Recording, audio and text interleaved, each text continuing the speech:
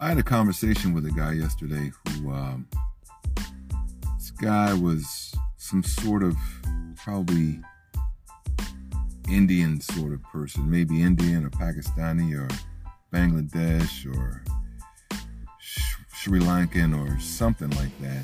And he was from Seattle and evidently comes from money. And the conversation at a certain point went to, I was asking him, I'm not sure how it came up, but at a certain point it came up about how he had been in Seattle during the whole summer of love, 2020 with the social justice riots and all that.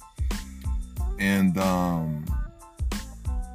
I asked him what it was like, to be, because he had said that there was a police station in his neighborhood that had been overrun, basically, that was under siege. I said, hey, so what's that like to have a bunch of people that, in many instances, aren't even from your neighborhood that are disrupting your everyday life? So he said, well, it didn't really bother me so much because I was in support of the cause. So at that point, I said, well, hey, listen, I said, I want to ask you something. And I'm not asking you this from a position of judgment. I'm asking you this from a position of, I want to know, like I want to get in your mind. So I asked him, I said, so why were you in support of the riots?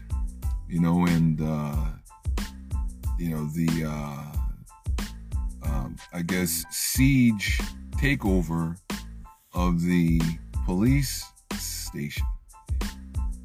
And he went on to say that he thought that the cause was right, and that there needed to be reform, and just basically just the general stuff that you hear from people who are in support of social justice rioting.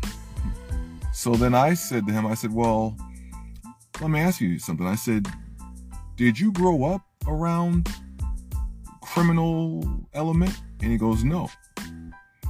I said, I did. I said, I did, and I can tell you that defunding the police, as someone who grew up around that element, is a bad idea. I said that the police serve a very valid, a very valuable purpose. In the absence of neighborhoods having their own sort of control mechanisms, which have been decimated by single-parent households, by a proliferation of such, I said, hey man, I said, if you don't know what it's like to have to tap dance around people, have to tiptoe around people at 11 years old, 12 years old, that want to press you for your bicycle, or that want to fight you just because that's what they do, or people that might want to rob you, mug you, that type of stuff. Like if you've never lived around that, okay, then I don't think your perspective, not that it's not valid, like you don't have to live something to have a feel for it. I said, but it certainly helps. And when I told him that, he was like, wow, I never really looked at it like that. I just, so then he asked me, well, why do I think that the police need to not be defunded and actually have more cops? I said, because cops are a deterrent. I said, with very few exceptions, nobody really used to do anything when there were cops around. And if you have more cops, there's more of a likelihood that you'll have cops respond to a situation quicker, and the quicker response time is more likely to lead to apprehending whoever it is that's doing something that they're not supposed to do. I mean, are cops? Are more cops the answer in lieu of greater societal morality? No, I mean, obviously not. I mean, in a best case scenario, you wouldn't really need cops, okay? But we don't live in that, okay? And many of us live in a worst case scenario situation. I mean, my situation was not worst case by any means, and I was still subject to the whims of whatever dude that was thugging in the neighborhood, or on the next block over, or on the next block over, or on the subway, or on the basketball court. I was like, hey man, there were at least a couple of times in my life where I was this close to being in a life or death situation, okay, over a basketball game. Okay, we're not even talking about messing up a package. We're not even talking about anything like that. We're not talking about, selling somebody something that's supposed to be one thing and it's not, or having a suitcase full of cash and somebody's trying. No, we're not even talking about that. We're talking about basketball, recreation, okay? And still, a couple of times was in some very precarious situations, okay, with some cats that fortunately things worked out. Okay, but to sit up here and to pretend that element isn't out there, and to act like you can have mental health crisis people and sort of like soft,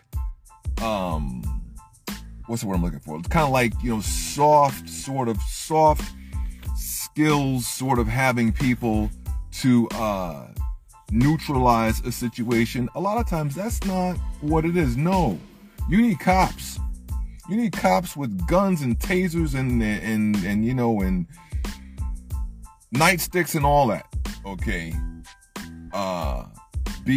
because you're dealing with an element, and when there's not adequate social fabric or like social epoxy to hold everything together, because there are so many single parent households, so many broken homes, so many toxic neighborhoods, toxic situations, people with really bad attitudes, okay, people that quite honestly just don't really think beyond today.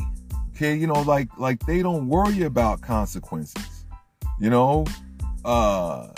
just know that they're having an issue at the moment, and they want to rectify that disrespect or that perceived disrespect, or whatever the issue is. Or somebody else has some Jordans. They don't think they should have some Jordans, or they want their Jordans, and they'll literally rob somebody, shoot them dead at 15 years old for some basketball shoes. Okay, yeah, and cops aren't going to stop something like that from happening. But what cops can do is they can investigate crime, and at least hopefully try to make whoever does something awful like that, try to hold him or her accountable for his or her actions. So anyway, but I just thought it was an interesting conversation, and sort of highlighted something that I knew anyway, is that that a lot of these social justice warriors are people that have never lived it. You know, that's not the only interaction I have had with a person who comes from upper crust background that feels like they know what's best for people who don't come from that background. And I think that you'll find that in these social justice movements, it's generally either people who have no contact with being in that environment, like I should say no real background with being in these types of environments, or there are people who are criminal minded anyway, who want to defund because they're up to no good anyway, or see people who are in these environments but who have signed on basically to this false narrative of the cops are just out here wilding out, just randomly just running up on people. Like, you know, I could be here in the car right now, sitting down, talking, and some cops just gonna randomly just be like, yeah, there's a black man in the car, and I have six bullets in my gun. I guess it's time to go and put at least 3 of them in that guy with the huge head over there and the vest. You know what I mean? Like, that's the narrative that they spin.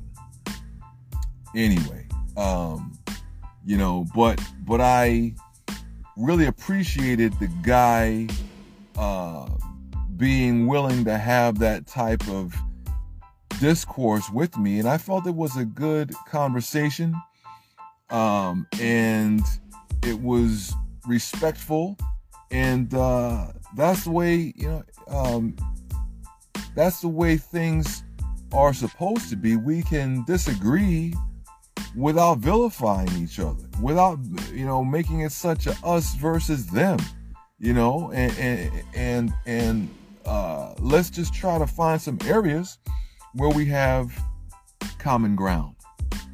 So yeah, hey, more conversations to come. If you're listening to this on my podcast, subscribe, share, comment. You can donate if you want to. If you like what I'm saying, you can say, hey, awesome. If you hate it, you can say, hey, you suck. You know, but hey, let's just keep the conversation going. All right, y'all. Redhead Official Podcast, wherever podcasts are found: Spotify, Apple, Google, Breaker, Anchor, Radio Public, all over the place.